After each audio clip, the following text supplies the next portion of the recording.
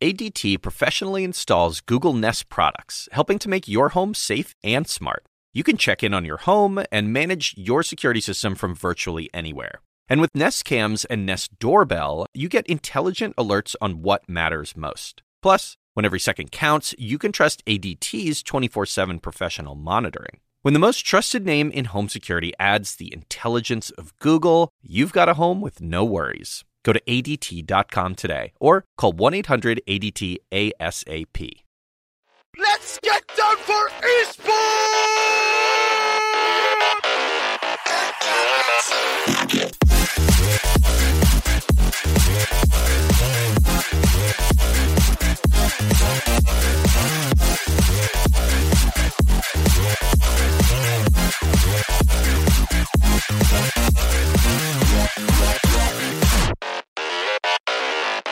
Hello and welcome to Nerf This, the esports show that is coincidentally starting their own Fortnite tournament. I am your host, Brian Huff, and I'm joined, as I always am, by Seven. Hello, sir. I hope we're not competing, man. No, we're not competing. We're just taking that juicy money. Oh, yeah. I just got to get some fundage. Yes. I mean, that's how we're going to pay to continue this glorious production we call a podcast. So we are going to get into a lot of Fortnite news. We got a lot of other things to talk about as well. You can now get a master's in esports, which is clearly something that I should have done with my career. Blizzard continues to set records with the Overwatch League, and League of Legends makes a play for the most watched esports event ever. But first, let's talk about that Fortnite news, because I've never seen such a short press release caused so many articles to be written. But Epic released what is effectively 3 sentences, well, 4 if you count the Fortnite competitors exclamation point at the top, announcing that they were going to provide $100 million for Fortnite esports tournament prize pools for the first year of competitive play. And you and I spent a lot of time a couple of episodes ago talking about the viability of this as a format, this whole genre in general. And here we are, like, well, nothing makes it more viable than $100 million. Well, it all depends. There's literally no information on this, so I don't know. Like, I read it, and I'm like, okay. I didn't even get that it said the first year in it, so I was even like, well, is this over like 5 years or whatever maybe? And it doesn't say whether or not it means $100 million, how much of that is going towards like maybe production of the esports tournament? Because then that's... No, this is just prize pools. It's just prize pools. Like, just prize pools. And are they running it? Is somebody else running it? It just, there's nothing there except for them saying, we're throwing a bunch of money at it into something that they've said repeatedly that, well, we're not sure if we want to get into. Or they've been really hush-hush about it. Maybe... It's weird to go hush-hush about it and then just drop 3 sentences and say $100 million. My favorite though was somebody said, I'm fairly certain the intern that added too many zeros has not been fired. Like it meant to be like 1 million. Or this also just shows you the insane amount of money that they are making from this game. Oh, yeah. Because they're just like, 100 mil? We'll just make a new skin tomorrow and we'll make that back. Like it's kind of nuts. But you're right, like there is a lot of vague wordery around this. They describe it as, we're getting behind competitive play in a big way, but our approach will be different. We plan to be more inclusive and focus on the joy of playing and watching the game. Sure. Okay. I don't know what the hell that means. I mean, I can guess what it could mean, but like, who the hell knows? Do you think they'll have a broadcast partner? Do we know who it'll be? Oh, yeah, Twitch. No. We will tease broadcast partners for months, and then a week before it starts, we'll be like, announcing our exclusive deal with Twitch. We're all shocked. Right. Now, I'll be interested, based on some of this wording, it's time to speculate, as we are very good at it on the show. And I wonder if we see more of like what we have seen with like Ninja's little mini tour that he's done, where he goes and like, there's bounties for beating him, and like that kind of format to me is a little bit more interesting. It gives you like a central focal point for the broadcast. You're not trying to follow 100 players doing things. It makes it a little bit easier. It's a little more fun and a little less of like traditional esports. So that's a potential direction. I mean, there's not a whole lot to read into here, but I'd be shocked if this comes out looking anything like the attempts PUBG has made up to this point as far as just like format is concerned. That just seems not really Fortnite's bag. Yeah, I think, to make your viewers have to have a degree in mathematics to understand your point table is probably not a good way and being inclusive. Who knows? I mean, maybe they have some kind of idea of what they want to do. It seems like they've been toying with a lot of different formats and a lot of different things. Who knows? It could be multiple types of play. I would be shocked if it's any kind of format we have not seen yet. Yeah, I don't think it's going to be like mind blowing. I think the options that are available to us are pretty slim. Like there has to be something that is at least broadcastable and works well. And some of the formats are either not balanced very well. Like if you talk about the game modes that are available to you, they're not balanced very well, or they're not really like set up to be competitive. They just have cool little sides to make the game faster or things of that nature. So it's interesting. I think it's cool. I mean, it shows the sheer amount of money that they have available to them. It's a perfect time for them to do it. And I think another reason why this format needs to be more digestible than what we've seen out of this genre up to this point is that it's become a cultural phenomenon. I think at this point it's safe to say, like, it's permeated itself as a video game far more into pop culture than a game has in quite a while. It's cool to play Fortnite, and that's not to say oh, we've made gaming cool or something to that degree, but it is cool to play Fortnite. You go on Instagram, and the people playing in their Instagram stories is insane. Just like this random person that I follow because they're, a tattoo artist or a shoe designer or like a car customizer, like all these weird things I follow on Instagram. They're all playing Fortnite. So it is definitely there was a comment. This came up at my damn company offsite of all things, where one of the executives was talking about how their babysitter asked them if they could be paid in V-Bucks. It's just absurd crap that is when a 40-something executive of a software company that probably doesn't even know what it looks like but knows what V-Bucks are, they're doing something right. They've clearly they've clearly invaded the zeitgeist here, and it's hard to fault them, but talk about maybe overplaying your hand to a certain degree. Those extra zeros speak volumes. I mean, this is money not available to prize pools for practically any game, especially developer provided. If you look, I mean, taking CSGO out for a second, because that just has so many things involved. We get excited for the double-digit prize pools that get thrown around for the international, and Dota doesn't offer. Valve doesn't offer $100 million, even close for Dota. It's not available for Overwatch League, and those people are paying to be involved in that. So it's kind of crazy. We'll see how it actually crystallizes as a thing, but up to this point, that certainly got them more attention, with very little words. Yeah, 3 sentences, and then everybody's all over it. Yep. Now, they refer to it as the 2018-2019 season, so that means that, it's already May, so some point soon we will probably hear more about this. I don't know what it's going to look like. It could look very much like the Valve model, in which they give parts of this money to tournament people like Faceit or E-League or things of that nature. Which means we need to send our folks at E-League an email and be like, hey, you involved in this? You can let us know on the download. We'll keep it off the show, I promise. I'm curious. This is definitely something I can see them doing, because I don't think they want to take on ownership of actually, running a tournament. But we will see. So, on top of that, we also have a Fortnite Pro-Am taking place at E3. This is... We'll call it, what do we want to call these people? Is it mean to call them C-level celebrities? I mean, there's some people, Paul George is an NBA basketball player of fame, so I don't want to pretend these are people, and they're obviously ninjas involved, and Joe McHale, television personalities involved. Marshmallow's there. Come on. Yes, sorry. Marshmallow's there. I was trying not to mention Marshmallow, but Marshmallow will be there.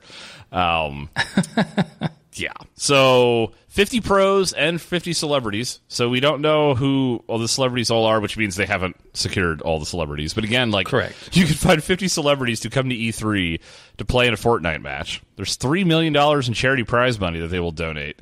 Oh, and by the way, that they just had to save this, just to be clear. This prize money is not included in the $100 million planned for Fortnite esports. So they just want you to know that it wasn't $103 million. It's $100 million, and this is separate. So yes, yeah, yes, indeed.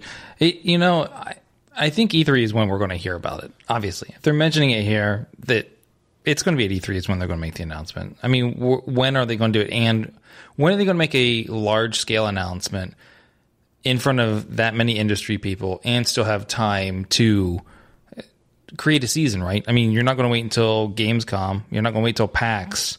When are you going to do it, right? And if you're not throwing your own events already, then it has to be on the back of something, and it'll be on the back of E3. Yeah, it's going to have to be. And, they need to, one thing they have done really well, both with the game and the promotion around the game, is continue the wave going and not wait too long in between things, and they keep giving reasons for people to keep talking about Fortnite. So I don't see them sitting on this very long. Otherwise, people have forgotten and moved on to other things. So right. Interesting to see. There's also this funny article while we're talking about Fortnite I wanted to share real quick. Jules, our producer, dug this up. And I find this funny for a couple of reasons. One, that somebody's actually surveying about this, and B, that parents pretend to know this.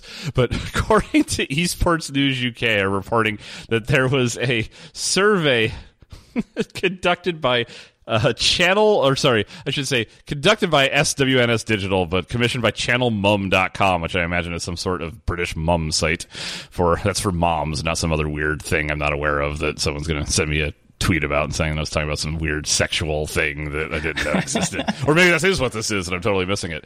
Are claiming that 61% of parents say Fortnite has improved their child's hand-eye coordination. Okay, so yay, parents know what the hell Fortnite is, so thumbs up for that. How the hell are these parents? You practice by throwing stuff at your child and see whether or not they're quick enough to catch it? Before Fortnite, the Nerf ball just hit them right in the eyeball, but now they're catching it and whipping it back at me. But then they do a dance afterwards, so I'm confused. I don't. It's funny because there are a ton of kids playing this, and so it's good that honestly that things like this are thrown out there, so the parents aren't freaking out about Fortnite and yada yada yada. Yep. And that's all you need is. This is a better wave of going versus the Valve gambling route, right? And there, I mean, I was in the hotel in LA this weekend. There was two kids, probably under, I don't know, maybe 10 to 12 tops, sitting in the hotel lobby playing Fortnite. They'd set up and plugged in and were doing it on the hotel Wi-Fi, had their own little mini LAN going. One kid had his phone tethered to the other kid's computer to keep it charged while he was playing. It's insane that, and it is everywhere you walk. This is competitive gaming's Minecraft moment, in my opinion. Minecraft, probably the most recent game that the parents didn't generally have a negative reaction to. There's been plenty of games that have reached similar levels of notoriety, but it's usually infamy with parents, right? It's this habit that they want their kids to break, and obviously any gaming can get out of control, but parents view time in Minecraft as primarily positive, right? It was building skills and et cetera, et cetera. And Fortnite has found that weird niche, right? It is more of a traditional video game than I would say that Minecraft tends to be. It's very competitive. It shares a lot of, DNA with games that are traditionally not parent friendly, I guess is the right way of putting it, right? They're shooters. Yeah. They tend to be obviously we have a lot of things I'm not going to dive into that go on in our society that get blamed on video games. But this has found this interesting niche, and I think it's a combination of the positivity of the community, and I have been super stoked to see some of the things that Ninja has done to really he has become this amazing brand ambassador beyond just Fortnite. A lot of people gave him grief for the no swearing on his channel anymore. I think we talked about a few weeks ago, and that got people really worked up. But there's something to be said for what this is doing, right? This is normalizing this game in a way that we haven't seen in a very long time. I was trying to rack my brain before the show, and I can't think of another game beyond Minecraft that has permeated children's lives so much and viewed as a positive thing. Yeah, I mean, initially when this came out, I said this is going to be big because it's tapping into that Minecraft group. And what it's done is it's bridged the gap between the people who were big into Minecraft, maybe even still are, that are transitioning out of that into more adult type video games. And it's the perfect medium, right? It's sandboxy enough, but also structured enough to have competitive gameplay. And just so it attracts competitive gamers and it attracts the Minecraft audience, and people have fun with it in their own way. There was, for the longest time, this past, I'd say, since you can call it the Minecraft generation, but it's all been about sandboxy, let them do whatever it is they want to do. Yep.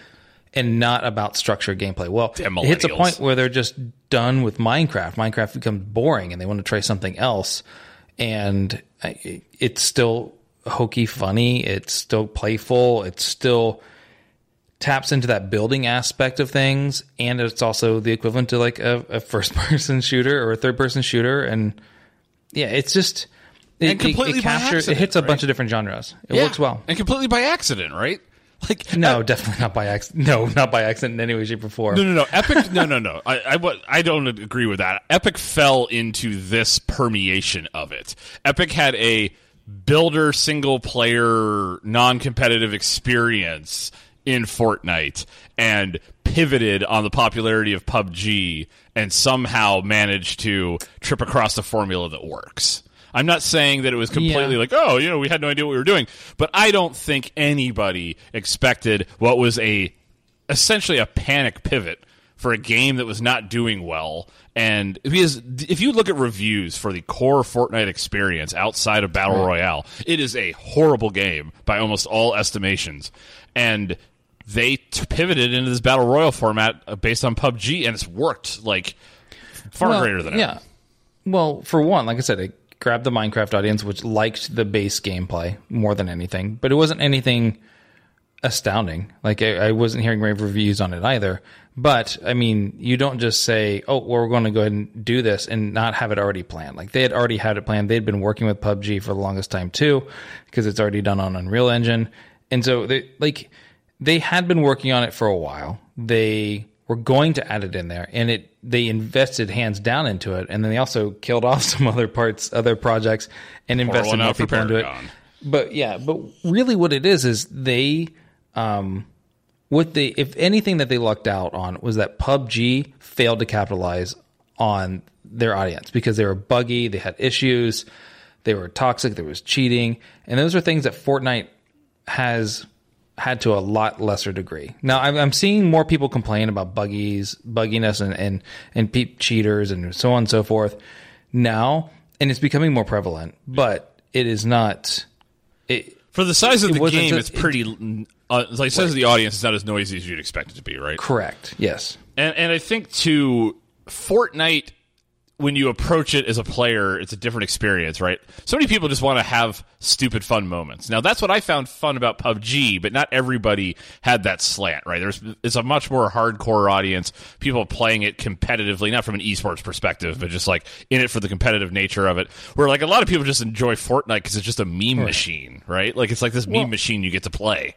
Right. I think when you get more hyper-realistic, you get more competitive and more invested in it. But when it is cartoony and jokey, and it's poking fun of itself, like you can get a John Wick skin. You can run around and, like freaking Cupid and shoot people. Like there's an element of poking fun at things that people are just willing to have fun with it.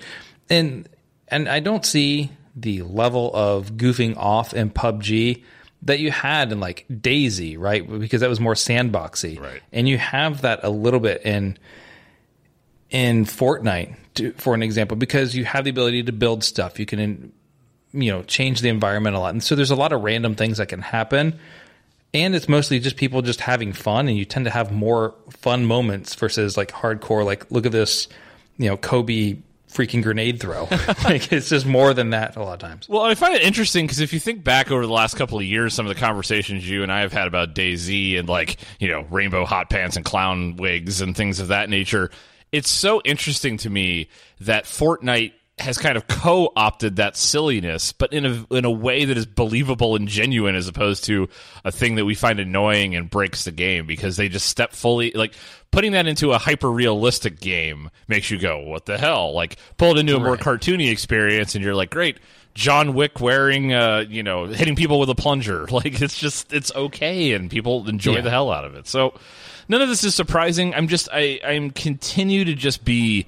I got nothing but credit for Epic and what they've done here. Like they've clearly seen that this is going to make them a ton of money, and they are moving quick. We've talked about them iterating quickly within the game, and I think they're iterating quickly outside of the game. And to your point earlier, I do think that PUBG has also suffered from a touch of perfectionism. and they have spent a lot of time iterating internally on ideas and like, we'll tease a map, but we won't see it for 6 months. And PUBG is tried not to fail in public, whereas Epic's like, great, we'll put something out. Oh, this is really cool. Oh, no, that's OP. We'll pull it out. Like, oh, we'll try this game mode. It's not going to work. Oh, that's work. We'll keep it in. You know, they're doing a lot of cool one-off things. They are, I think, one thing I will say too is that they are moving faster than I think people give them credit for. Like, I don't disagree with you that they have a plan, but I think their ability to jump from opportunity to opportunity is unmatched by a lot of developers right now. Like how quickly they got on that Infinity War stuff with Thanos, and like there's no way when Infinity War was planned years ago that they were planning on this being part of a marketing ploy. Like they've done some cool stuff and they've taken some interesting opportunities. So kudos to the team at Epic and Fortnite. This will not be the last time we talk about it, but especially now that we have $100 million. Yeah, it also helps when you are the makers of the engine, so you tend to have more tools, more access, more understanding of things, and in all honesty, I mean, if you well, I mean, if you're used to building an engine, right, and they probably learned a lot from Paragon as well. If you're used to building an engine, you're used to building that structure, they just more than likely they set themselves.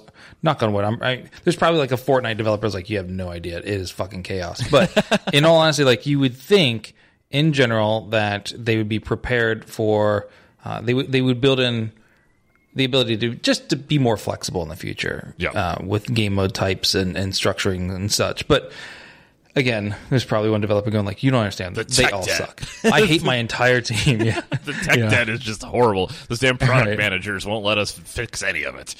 Right. Oh, man. Moving on. So this is, I think this is when we've reached peak esports at this point. When you can start to get an esports business degree of some sort. Like, I'm actually shocked that this is coming from like a master's program in Europe and not coming from like ITT Tech or DeVry or like Phoenix University Online or something. Like, to me, that is just like a no-brainer for them from a profit standpoint. Or like Full Sail, and Notorious for like this stuff. Grand Canyon Community Christian College, and you're yes. It's like makes no sense. It's just so dumb. And they're located in like Florida. I don't get this, because if you read it, it says that they're trying to get into like all these different areas, which includes, what was it? I have to try and find it out. Yeah, the course will cover several key components of the industry, including team management, event production, public relations, marketing, and law. Just a few things. That's the thing. It's like, it's just, having been at NGE Studios and talking to some of the guys there, and everybody is like, it's largely a film-based medium, right? And so you would think, if anything, this would be more in the realm, especially when it comes to like event production types of stuff. Esports production, specific tracks. Right. Like yeah, exactly. Not an entire master's program in business. It just, I don't get it. I don't get, because there's so many aspects of it that are just, homogenized or taken from other areas. Like event production is a whole thing. PR is another thing. Like, you don't do PR, law, marketing, and event production. Like, that's just the weirdest mishmash, because you're never going to run all of those. No, well, right? Maybe you're going you to do, silo into one of them. I see. I mean, here's where I'm reading out of this, and they have partners. Like, I want to be clear here. Like ESL, Riot, Starladder. There are organizations that are partnered in some way. I don't know how meaningful their partnership is, but this represents something. We have talked many times on the show about how if you want an esports expert, the pool is thin. There are not a lot of options for esports experts. So what you tend to see is like, oh, you've got 2 years at high res. Well, they've got one of the longest running esports programs as a developer, so we'll snag those people away. That's like, no offense to these people, that's like the bottom of the barrel for esports expertise, because there really is nowhere else to go. You have some like long-term journalists and some people have been in the community, and those people have been snatched up years ago. And so this is them this is one of their attempts to try to like fast track some people with a probably broad but not so deep understanding of the different parts of esports to try to generate more of a talent pool, because there are some caveats to trying to pull people from these worlds that are not familiar with esports. Esports is different in some key ways, and team management of a bunch of kids, as we'll get to in a bit when we talk about the Shanghai Dragons, is a very different experience than like a pro or even a collegiate athlete. And law in esports, where there's like no player union and things of that nature, again, very different than coming from like a traditional sports background. So I get it. They're trying to bootstrap a bunch of people.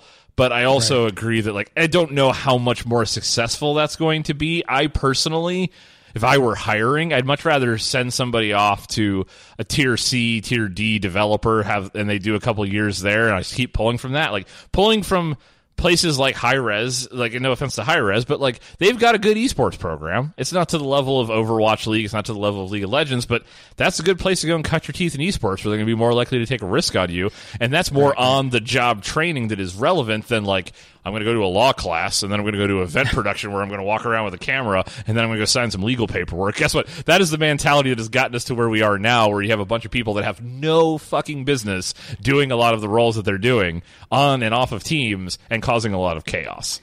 You know, I was talking to a couple of crew members this weekend, and we were talking about this subject. Like, Was this how in do you your just trailer? get into it? Were you in your trailer when this was happening? No, we were out having lunch. But yes, anyways, we were just talking about it, and it was like, one of the guys I was speaking to, he got into esports because somebody was walking by his house and heard him playing League of Legends. Like, he got into esports production and walked by, heard him like yelling something about League of Legends, walked up to the door, knocked on it, and said, "Hey, do you want to play League of Legends?" And it just happened to be that they worked at a studio, and he ended up now as like an account manager or something like that, like years later, right? Like, how do you go from that's just dumb luck, right? And to being an account manager. And then there's some people that were mods of a channel, right? Yep. And all of a sudden, a caster drops out and they step in to fill in, and then now they're a caster. That's like their role. That's what they do. Just so much of it is how esports is largely about is like putting in the work, a little bit of dumb luck, but it is about putting in the work and just making it happen, right? And that's the same way film is, because it's very much bent towards like film and film production and so on and so forth. And we were talking about how a lot of these production companies that are spinning up things like NGE, even ESL, hire a lot of younger people because, one, it's cheap, but two, they have the drive for it. They understand the space more. And if you're wanting to get into it, start looking into like production companies and being a production assistant even. And just any way you can get your foot in the door, even if it's modding a channel, it works, right? You can just being part of the community, making your content, you fall into a lot of these places. Yep. And it's good and bad in my opinion. I think the professionalism required of esports is accelerating faster than the sourcing of the people that are involved in esports is catching up. That was another thing too, yes. Because what you end up doing, but it is the way that it is. Like, I applaud this as an attempt to try to solve it. I also have zero confidence that this is going to produce any better results than what is currently. I mean, the reality is these people just need to grow up in the industry and then go back and train people and just, go through that cycle of people getting better and better at the things that are unique to esports. And in 10 years, we won't even be talking about this problem. But right now, like, you're trying to bootstrap an entire industry on the backs of, like you said, Discord mods, right. People playing League of Legends loudly. I'm now just going to open my windows and put my monitor right in front of my window all the time. Just like, you want Japanese sports? Just leave your window open. Blizzard, played Overwatch. Come over here. But like, it's hard when you build an industry on the back of that kind of grassroots growth, and then all of a sudden you have major organizations paying tens of millions of dollars to play your game. It's why we have a lot of dumb decisions, a lot of people screwing up public facing wise. It's super young. It's a new industry. People don't necessarily know how to navigate it. And the people in the higher spots really just maybe even fell into it. Like the people who run TESPA literally started 3-4 years ago. And now they're in charge of TESPA, which is a huge collegiate and they have no idea what they're doing. Program. Like, for in grand scheme of things. Well, I wouldn't say they don't know what they're doing, but they started it at like a college, right? Like, and it's just in 4 years to be this broad is like incredibly crazy. And it just starts with like they just started organizing tournaments at their campus or between a couple of them, and it just grew. And there might have been tens of versions of that playing out throughout the country, right. And this is the one that landed. But when I say they don't know what they're doing, I mean from a standpoint, every day is probably learning as they go and trying to get better at it. There's no blueprint or formula for them to follow. Right. There's no predecessors to be like, oh, how do we do this? Well, we have no freaking idea, so let's just kind of figure it out. So it's very much like a startup in a new environment. Like, it is. It's just, yeah. And you're 15 often and trying to figure that out as you go. Right. So speaking of money flowing into esports, there are quite a bit of records to talk about that have happened this week. The first one I want to talk about is, this is the International for Dota constantly produces records. We talk about it every year. Every year somebody hypothesizes that next year is going to be the year that it doesn't make a new record or doesn't meet a new goal. Well, so far this year is not going to be that year. $10 million mark has been reached 12 days into the sale of the Battle Pass for the International. To put that in perspective, last year it took 15 days when people were complaining that it was slowing down, despite it taking 19 days in 2016. We have 97 more days to go to see how big this gets. Last year's mark was $24,787,916. So, and they've put out, to sweeten the pot, you get bonus battle points if they beat last year's record, and so they get 10,000. They get another 10,000. These are the individual players. Get another 10,000 battle points if you purchase a battle pass. If the final tally eclipses 30 million. They're going to eclipse 30 million. I'm going to call it now. There's no way that they don't. Yeah. Like, this is just insane. It leveled out. And then last year, I think maybe they dropped, because they upped the ante like halfway through to kind of revitalize. And so there's a couple times where they add things to the battle pass, or they make other things available. And that's when you see like the bumps. Yep.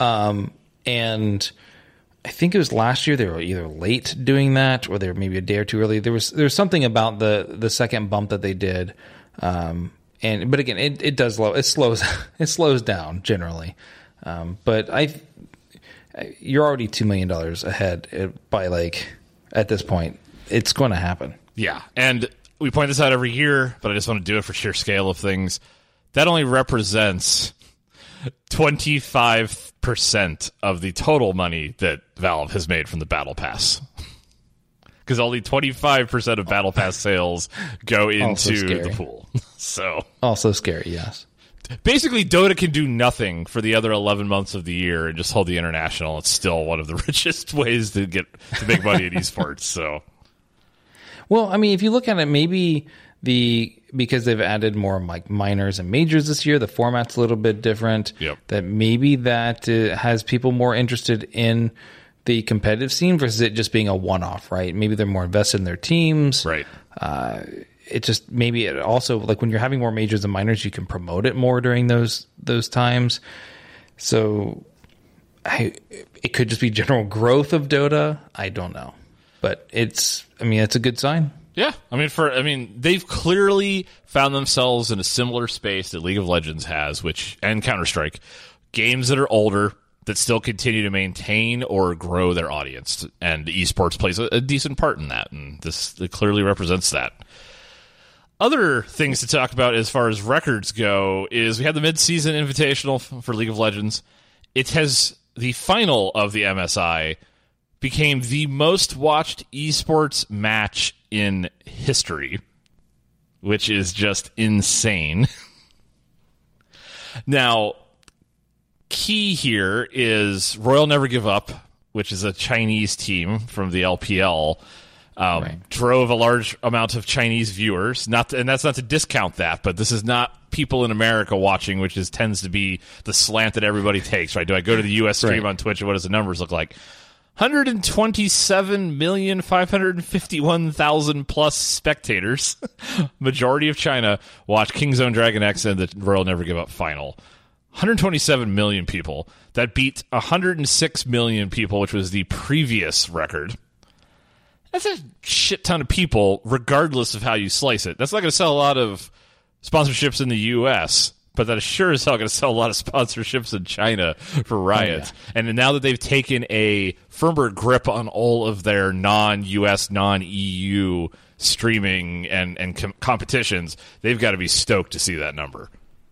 Yeah, that number will get you that'll get you some revenue, right? I mean, you can't turn that down. I mean, just even if it's just for the event, not essentially for like a season long, or just general content sponsorship, that is just, I want to throw an ad up, and that's a ton of money, right? And it's just ridiculous how much China plays a huge part in esports ecosystem when it comes to this. The problem is just trying to get out people from outside, sponsors from outside China to sponsor that kind of volume is a little more difficult. Because it's hard to get into the economy or get into China and sell your stuff without partnering with somebody in China, and then who knows what happens. Yeah, it's hard because we've talked about this past too. It's even hard to cover, right? Like us as media going to events in China is near impossible. Right. They see media on your visa application. They don't care it's your esports media. Like, it's really, really hard to get in. This made covering last year's Worlds very challenging for people because they couldn't go. To give you an idea of how slanted it is towards the China market, total time watched for the entire midseason invitational, 2 billion hours. Only 29 million of those 2 billion were non-Chinese. So It is a tremendous amount of interest in China. If you're wondering why they chose to hold Worlds in China, despite what I just described, there is your answer. I mean, it makes sense. And wasn't Worlds the previous record holder, if I'm correct? Yes, it was. Yes. So it's crazy when MSI beats Worlds from the previous year. Yep, it was the semifinals of Worlds last year between RNG and SKT. So, imagine that. Yeah, well, clearly RNG is dry, and we saw it too. That stadium that they filled in, I believe it was Shanghai is where the finals were. Like they stuffed that stadium where most professional sports leagues in the U.S. would have trouble stuffing a stadium that size. Like, it, kind of nutty. Not even kind of nutty. Absolutely nutty. It's absurd. Yes. A little bit more minor success by comparison. Overwatch League continues to chug on. We've got we're in stage 4 now, which we talked about at length in a previous episode. But tickets are selling pretty fast for the Worlds event coming up at the Barclays Center in July. They created this interesting Grandmaster package, and I don't even think they've announced what it includes, other than it includes more stuff than the standard ticket, and it's sold out very, very quickly. They're averaging about 280,000 views per day, which against the numbers I just gave you probably sounds like a pittance. But when you look, generally speaking, across esports, for what is effectively, I don't want to say boring, but boring, like middle of the season kind of, play that's just happening very, very frequently at a pace that I think you and I were wondering if they'd be able to keep interest in. And 280 is not a bad number for that, especially when you consider the cost of bringing that audience to bear compared to what it would take to produce a television show that can bring, hundreds of thousands of people to view. So certainly nothing to laugh at. We've got all these sponsorships in place. We've talked in the past about the amount of money potentially flowing in through expansion, and things are looking pretty good right now.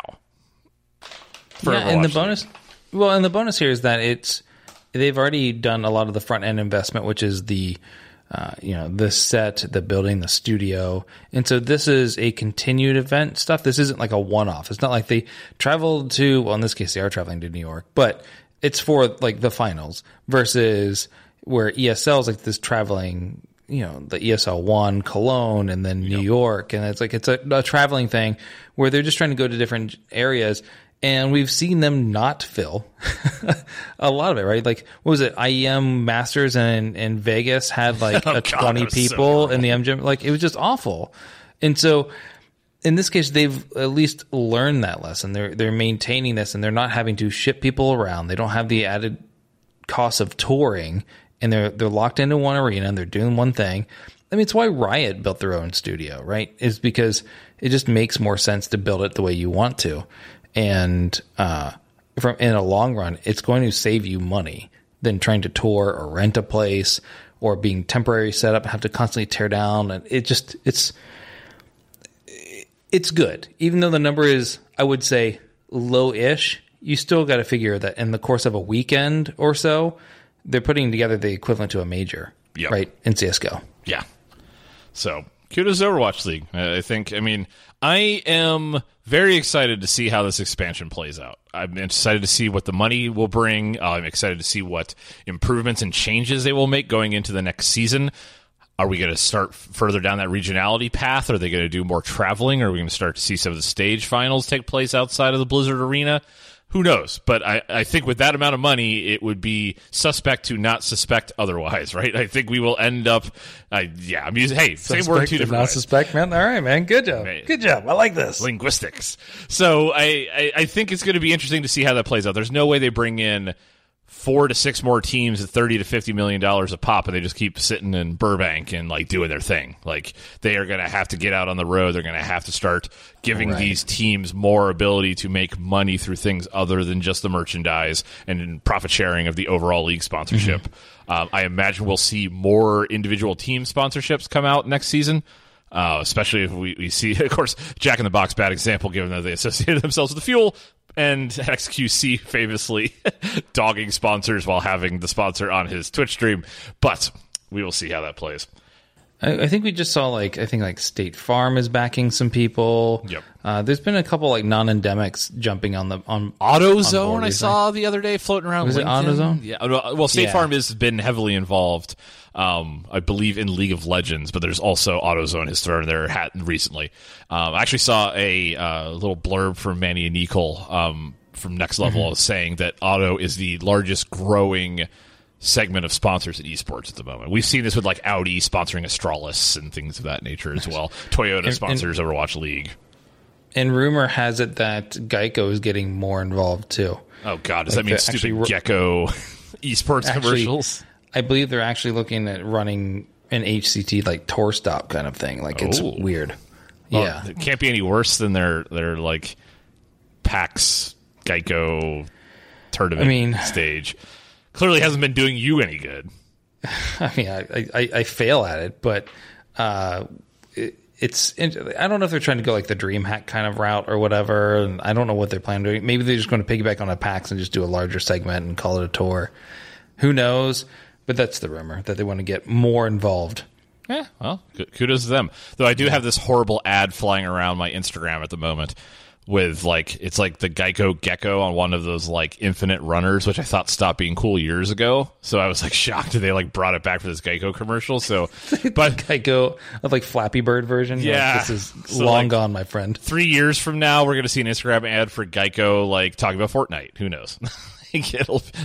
We're hip and with it, kids. Speaking of Overwatch League, I referenced this a little bit earlier in the show, but I want to talk a little bit more in detail about this. So obviously, Shanghai Dragons still winless in the Overwatch League. There is a pretty good chance that they finish the entire inaugural season, all 4 stages, without a single win. Now, why is this news now? Because this has been the case for a while. Well, they had a couple of close matchups this past week, one specifically with the Dallas Fuel, where they were like 3-2, 2-3, 3-2. Like they should have, basically their fans and fans of Overwatch League felt that these matches were winnable, and they still are not making any progress. So there's this, as esports is wont to do, the coach of the Shanghai Dragons came out with this interesting twit-longer, and there's a couple of things in here that I find very interesting. So he claims that they have the most intensive training scheme among all teams in the Overwatch League, often going 12 to 14 hours a day playing the game. So there's something there that's worth unpacking. The other thing that I thought was interesting was the audience, like policing the non-Overwatch playing time of the Shanghai Dragons players, reporting them to the coach, and then the coach talking about how they have free time, but they've uncovered some incidents of people playing non-Overwatch games during when they should be playing Overwatch games. And This is such a weird dynamic to me. Like, starting with that piece, you don't see this anywhere else. It's like the prison league is what it sounds like. Good Lord. I mean, they say that they practice till, start at 10:30 in the morning, practice till 8 is 11, with the possible training extension to midnight. like, crap. I mean, maybe burnout is part of this, but maybe they're playing too much, and that's the problem. yeah, maybe that is. Nobody has functional like wrists. It just doesn't work. I mean, that's got to be super, super tiresome. I can't imagine that. The burnout rate on Shanghai has to be crazy right now. On top of it, like, isn't there a clause that, like, if you were awful in Overwatch League, that you could be booted? Because they wanted to maintain competitiveness despite not having any sort of relegation system. Right. And do you think that they're worried about this in some way, shape, or form? I mean, to our previous points about the China market, you're not going to ditch a Shanghai-based franchise, but I would imagine that Mr. Nanzer behind the scenes is going, hey, Shanghai Dragons owners, you better be stepping up some investment and getting yourself better players. Because they want 107 million people watching a team. You know, again, we don't know the numbers in China, but I mean, a good Chinese team will bring a Chinese audience. Yep. A team that does not win at all. And you could not have polar opposites here, right? Like, Royal Never Give Up is the team most likely to break Korea's streak of, you know, winning the Worlds in League of Legends, where Shanghai Dragons is going to set the record for the most stages without a win that may never be broken in the Overwatch League ever, though if we expand to 6 more teams, maybe that will be the case. But I just, like, it's such a weird world we live in here in esports, where, like, there's this general, I don't want to make a bunch of societal commentary, but, like, we have this, like, takedown culture where we just feel like people owe us things, and if they don't give us the things that we feel like they owe us, we, like, attack them and try to, like, end the thing that we believe is, like, privilege to them. And this is one of those weird scenarios, right, where, like, as a fan of the team, you're not putting in enough effort, so I'm going to rat you out to the team in hopes that, like, that will somehow change, because that makes me feel better as a lazy ass sitting on my computer in, like, diamond in, like, bronze at Overwatch League. There was a good I don't know, story that relates to this is Dean Hall, who was the lead developer, producer, game designer on DayZ. For the longest time when DayZ came out in beta, it was forever, like, just chugging along. There were so many things broken, and everybody wanted it to be a lot more than it was. Anytime he would, like, hop on somebody else's stream and play another game with him or whatever, all chat was, and everybody tweeting at him was just like, get back to fixing the game, get back to fixing the game. Like, he's like, I have to stop working at some point in time. But every time he would do anything other than talk about DayZ, people would be like, you need to go fix your game, it's broken. And it's the same way here, like, you need to go fix your Overwatch League record because it's broken. It's broken. How dare you play Fortnite? Right. Oh, man. Why is he playing Minecraft? That's the only thing he's good at. Oh, God. Maybe he should go off to the Minecraft League. Yeah, I don't know. It's such a weird dynamic. I don't know. Does Shanghai win? Is Shanghai going to win anything this stage? Dude, I mean, we can't bet yet, but I'm assuming the odds are stacked really against them. But you have no idea how poorly they are stacked. Do you think? Do you think some of it's just like a Chinese culture thing? Like, this is a pride thing, which is why they're so talking about, like, how much effort they're putting into it. Is it trying to dodge the bullet from Nate Nanzer kind of thing? Is it? That's a good question. I don't like... because remember when wasn't like 2 Korean teams, like, accidentally, like, shouldered, and we had, like, shouldergate going on. We have no idea what happened there. But again, is it a cultural thing? Versus... it could be.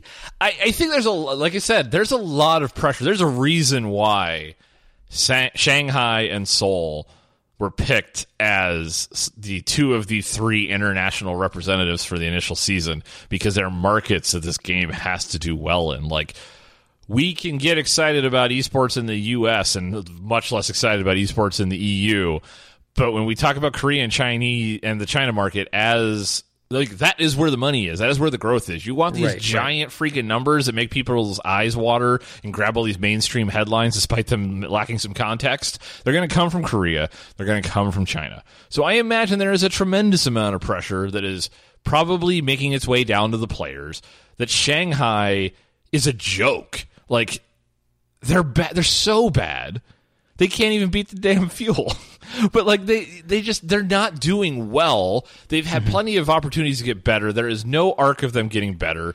You know, they employ the first female player in Overwatch League, and that is their claim to fame, which is unfortunate, right? Like that's the only thing that they've had going for them, and that is not going to be enough. Like diversity is huge thumbs up, but that's not going to grab the China market for you. And if you look at how the rest of this stage plays out, they got to go against the Fusion, the NYXL, they got Seoul, they've got Houston. Like these were their chances. They got the Florida Mayhem in week 4. They had 3 stages of chances. Let's be honest. Like, yes, I know. I mean, if you're waiting, like, man, we got screwed on our last 4 games. We're not going to get a win this season. Like, you waited too long, my friends. Yep. Their best chance, I think, is against the Florida Mayhem in week 4. Otherwise, it is, I mean, all teams above them, and maybe the Shock in their second matchup. It's always all teams above them. So yeah, I know that's what I'm saying, but like these are teams that are like way above them. Like they're getting nosebleeds. They're so far above Shanghai at this point. So it's not looking good, and I think there's going to have to be a bit of a like reckoning on Shanghai. And I would not be surprised, as I said earlier, like, you know, we give Nate, I always put Nate Nanzer as the face of this. I'm sure he's not the only one involved, but like, this is not good. Like, the Chinese team cannot be like the basement dwellers to such a degree that they can't even win. You know what the Chinese market is doing right now? They're going, don't care. Paying attention. And you talk about regionality not mattering. The places where I think it does matter is when the Koreans are looking for teams to represent, and they have other teams because there's a large Korean contingent on a lot of these organizations. There is not a large, noticeable Chinese contingent outside of the players on the Shanghai Dragons. So they have regionality as far more of a concern than any of these other teams do, and they are not doing a good job representing China right now, and that's a lot of pressure on them, and I imagine that something will need to change next season, both for business reasons and for competitive reasons. From a business standpoint, I could easily see another Chinese team being added. Yep. Simply just so there's more than one. Because when it's like a one-off and there's like no... When there's a one-off and that one-off is doing horrible, people just tend to totally not pay attention. Oh, man, that's got me. When there's at least one or two, or there's like some kind of like rivalry between the two, there's something there, especially if one can maybe even make top 4. Then the other one's dumpster, then like... Whatever. Dumpster rank, then you realize, okay, there's something here, we just have the wrong team. But that's how Texans feel right now between the Outlaws and the Fuel. Right. Yeah, it's going to be interesting, but there's also a lot of geopolitical issues with expanding in China, right? Like, you're going to have to pick either another Shanghai team, or things are going to get ugly. Because if you go like the Hong Kong route, there's a lot of challenges with that, the whole one China policy and things. I'm bringing total like geopolitical like garbage into this, but that is a concern, right? They can't just go put a team in Hong Kong and like the Chinese get upset about that type of stuff. So, while as Americans that are naive, you'd be like, "Oh, that sounds like a great idea. That'll be a huge rivalry." Like, that's dangerous for Blizzard from a business standpoint. No joke. Like, China would say, you know what? You have a Hong Kong team in your league. You no longer can have Shanghai as a representative city. Like, you'll never be able to travel here. Like, they mean it when it comes to that one China policy. So they're going to have to find some place elsewhere in Southeast Asia that is not a considered property or province of China, or they are going to have to find another city within China to represent. Yeah. So well, we will see how that all goes. Moving right along, let's talk a little college esports. This is timely, given your adventure this past weekend off into TESPA land. We had TESPA. We have recently had Heroes of the Dorm wrap-up, which was also going on in the past couple of weeks. And collegiate esports continues to drive a good amount of attention. Like, it continues to be treated, though, and I'm going to say a controversial statement that is probably going to get a reaction out of you, so I'm warning you ahead of time. But, like, at what point does college esports grow up that we stop giving it the sideshow format and we start making it like a first-class format of esports? Like, I'm especially calling out like the Hearthstone collegiate tournament that you were involved in, because very like non-traditional. I don't think it played nearly as well as a competitive setup as it did as a show tournament at BlizzCon that used a similar format with like the 3 people and kind of co-piloting decks and things of that nature. Like, what is your take on this, having literally being on the ground? Like, how does that environment differ from what you see from a traditional competition? Largely what you see is kind of what we had talked about before. If you're really good, then you're not playing college level, you're playing pro, right? And that's the thing is why college esports will always take that back seat in terms of the quality of play. Now, there was one guy on UCLA, Triton, had won like the Red Bull Brawl this past summer. This is the second time that UCLA has been like the top 4 for Hearthstone Collegiate for TESPA stuff. And I mean, the guy is really, really good. And I'm actually surprised he's not with some kind of pro team or any way, shape, or form. And so because of that, I think in the level of play, a lot of times isn't the greatest. And that's largely because you have a ton of people competing, right? So you can say this about any pro level tournament. There were over 830 to like 880 teams competing in this like 4-month or 3-month series. And you whittle it down to like the top 4. There were some amazing plays. There was definitely times when we were like, there is no reason, like we can't think of one way they should have played that differently. And then there were matches where you're like, yeah, that was probably a dumb move. They missed, and it happened. Like I saw it. Right, yeah, there was definitely a miss lethal. Yeah. And so, but there's also a lot of different things that go into play there. Like there's 3 people there on the stage. There's nervousness. There's, you're in the other room. You can see what other people are doing. So maybe you're making a read off of your opponent's face because some of them were trying to gather information on their opponents based on their body language. It's just things you can do when you have 3 people. Yep. And so I think that's largely it, is because with esports, unlike college, where if you choose to declare yourself for a draft, you're ineligible to play in college ball, then here it's like if you're really, really good, either you're spending too much time playing Hearthstone and not going to college, yep, or you're doing a pro level stuff. And so like Dr. J, he is just technically like leaving. He left college and he's just doing more like the Hearthstone pro scene stuff. Will Scarlett was actually back in the hotel room finishing his finals because he graduates next week. How old so does this all make you feel, by the way? Let's not talk about that. We had multiple conversations like that. But there's just a lot of that, right? Like, so essentially they are collegiate sports people, but they play professionally. And a lot of these people can. Like Triton is definitely, I think, one of those people that is playing TESPA because it's an opportunity for him to play versus it being the only way that he can play. I think he could easily compete in like a DreamHack and rank. I think he could easily start doing stuff in HCT. But I also think the dude values his degree at UCLA and just wants to get that degree, right? So he's doing a different path. Maybe after he graduates, yeah. But I think that's why they take a bad seat. What I did find that was really, really surprising was that Stanford was in top 4, UCLA was in top 4, and Penn State was, and I'm trying to think who else was there. Was it Carnegie Mellon, I think? None of them. Are you trying to say the smart people are good at Hearthstone? No, I'm saying... No. None of them. I don't think any of them were backed by their school. So their school had no affiliation with them, technically. Which is not surprising for that level of school. Well, you would think, but the funny part was like UCLA showed up in actual jerseys, say like UCLA esports, right? And then I think it was like Stanford was talking to them, was just like, oh man, it's so cool that like your school at least backs you because we don't have anything, and they're like, oh no, we don't. We not at all. Our mom printed these. No. They took them from their TESPA Overwatch team. They borrowed them. That's how bad it is. Like, and that's crazy. This is a team that has placed, again, they've walked away in the past 2 years, probably on average about maybe like $5,000 a piece.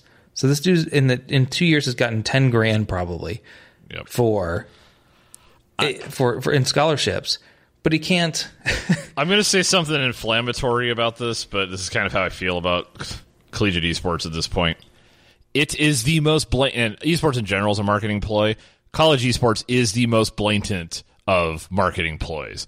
The level, generally speaking, they're always, and this is what they hang it on, right? This is the Michael Udall problem, where you find somebody remotely good at the game that comes out of your collegiate esports experience, and then you hang your entire collegiate esports program on the fact that this one person managed to do well. And by the way, Michael Udall is like folded like a flan in a cupboard over, like, since he got into HGC. But it's blatant. Like, these are college kids. These are the people you're making money off of as consumers of your game. Very rarely are any of these people going to turn into professional players. I think Hearthstone is a bit of an exception because it is not a game of physical reactionary skill, and therefore, like, the age thing is not as bad. And we've seen this, like, older players. Sidonia is your perfect example of, like, your more adult, older players being good at the game. But in general, like, I think it's just a marketing ploy, and because of that, unless Blizzard wants to just piss away a lot of money on it as a marketing ploy, what real reason is there for a real university to get involved, provide esports scholarships? There are scholarships in traditional sports because football and basketball make a shit ton of money for schools, for communities, and I just don't think this will ever reach the levels of making it worthy of major schools giving away that amount of money. Like, buying some jerseys, yeah, great, we support you, go esports, but, like, are 100 kids going to be able to go to the Ohio State University on full ride scholarships because they are good at Overwatch? Probably not. So TESPA is doing something interesting in the Hearthstone piece, which is they essentially, the finals that we saw was a clash of what's called the varsity division and the open division. And essentially the varsity division is colleges with actual esports programs or backings. They compete in one side of the tournament, and like 8 of them come through, and then they bring in 8 people from the open division. So the competition in the varsity level was much less. So you had, if you were with a school with an esports backing, like say Boise State, which has legit an entire Hearthstone room. Yep. And they have jerseys, yes. All right. It is, they had the chance. They went more of the distance, right? They got into top 8. They bowed out of the top 8. They lost in the first round, but still they made it there. And they were only one of 2 varsity teams. The remaining 6 teams were from the open division. 2 of them Penn State, which is ridiculous that Penn State has 2 teams. They, I believe, technically had a third one that never made it, but Penn State, 2 teams, and they still have no recognition of an esports program. Yep, and they won it, by the way. One of them won it, by the way. Yep. And there's no money. One won it, one bowed out in 8th. There's absolutely no money in it. It's a publicity stunt. Like, and I hate to be that harsh on it, but there is no, okay, yeah, it's a club at the school. Well, and it gets some club financing. But you're not going to get first-class support from major universities if there's not money in it for them for a very long time, because they don't view it. I mean, this is something women's sports at colleges have struggled for a long time, and those are arguably still more popular. Before we jump into that can of worms, I mean, look at the stuff that League was doing with Big Ten, right? The Big Ten Network, they were doing their own collegiate stuff, and that's where the money is. There's at least broadcast money in there for them, I think, long term. I think that's maybe a lot where they're looking. Maybe. I still... I mean, they're not going to do necessarily ticket sales. I mean... No, it's never going to be ticket sales. We've talked but about that the before. cost to let 4 kids or 3 kids play Hearthstone is vastly cheaper than running an entire football team, especially when you have to fly them everywhere for events. You have to, like, for games or bus them there. And in this case, Boise got paid by Blizzard to come out.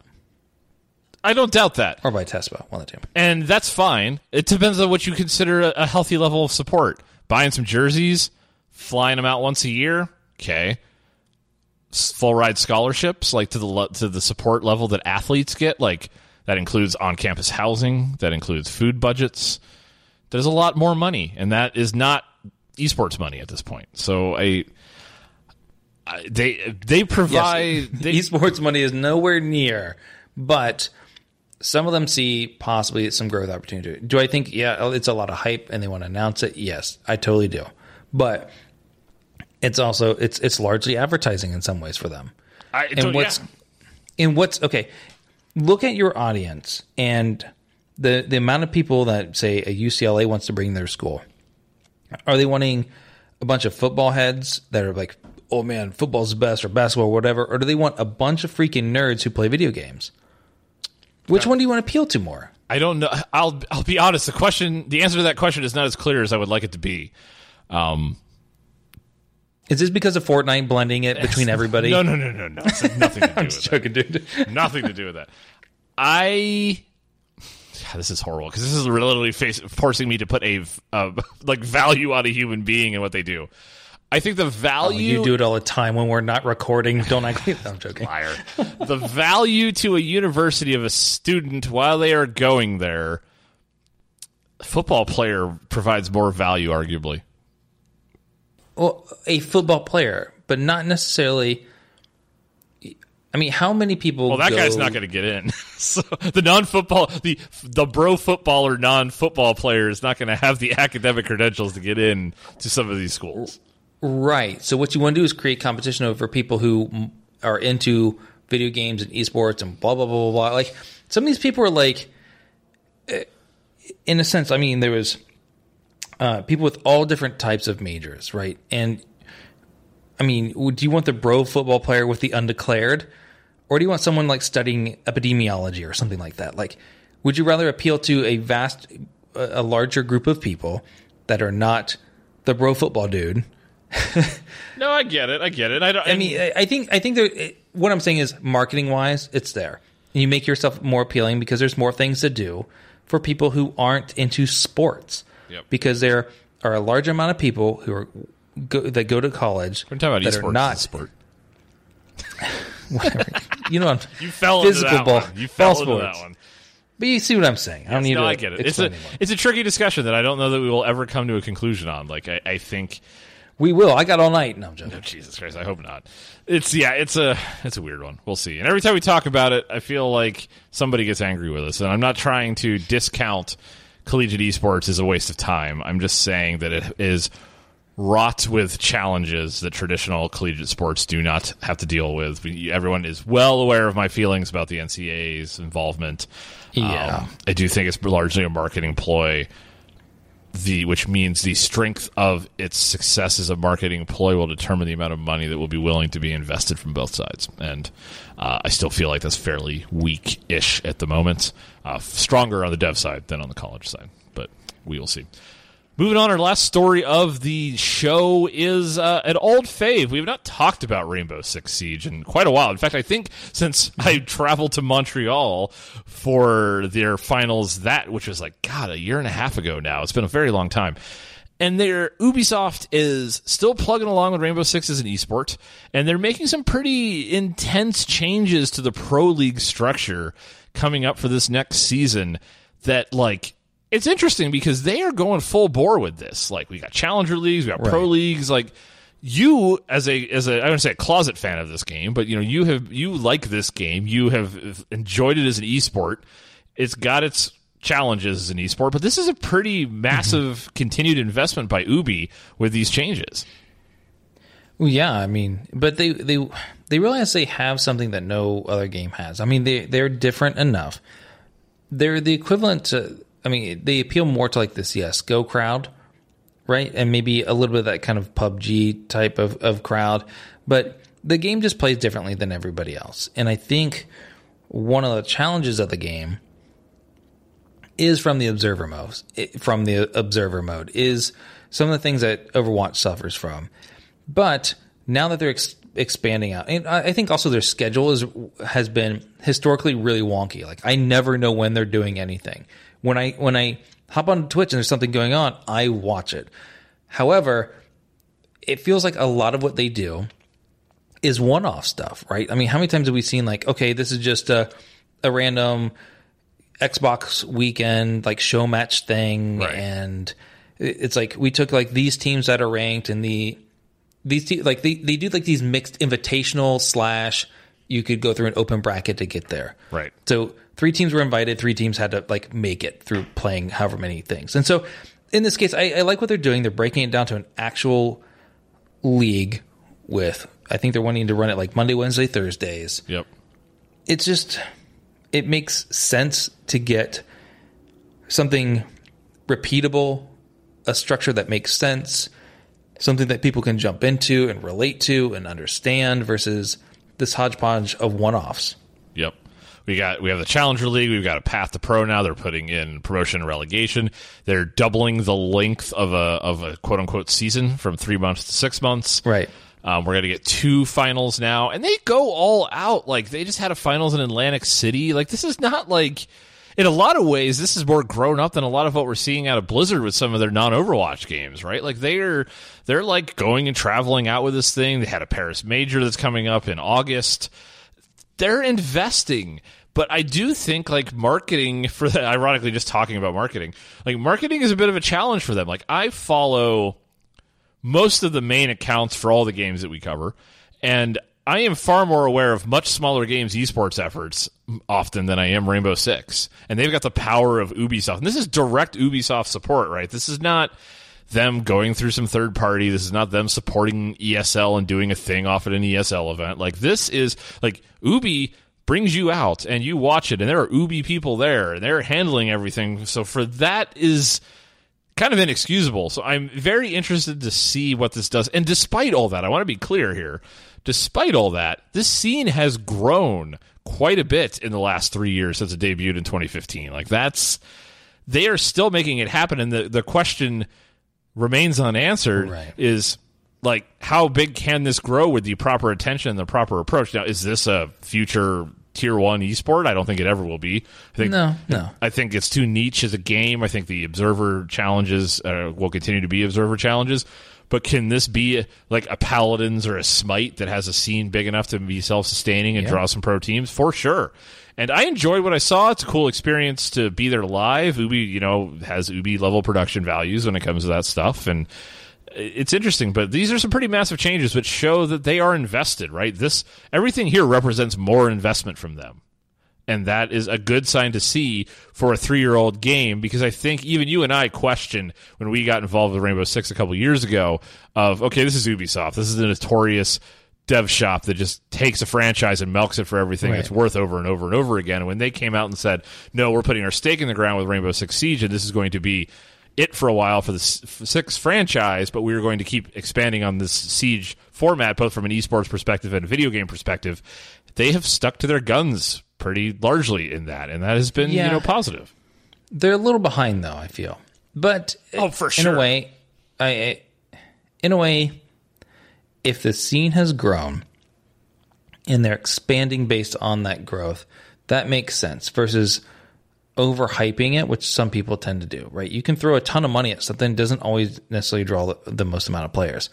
Fortnite throwing $100 million at it for a year, it's really just 1 month's worth of transaction fees that it's pulling in, which is ridiculous.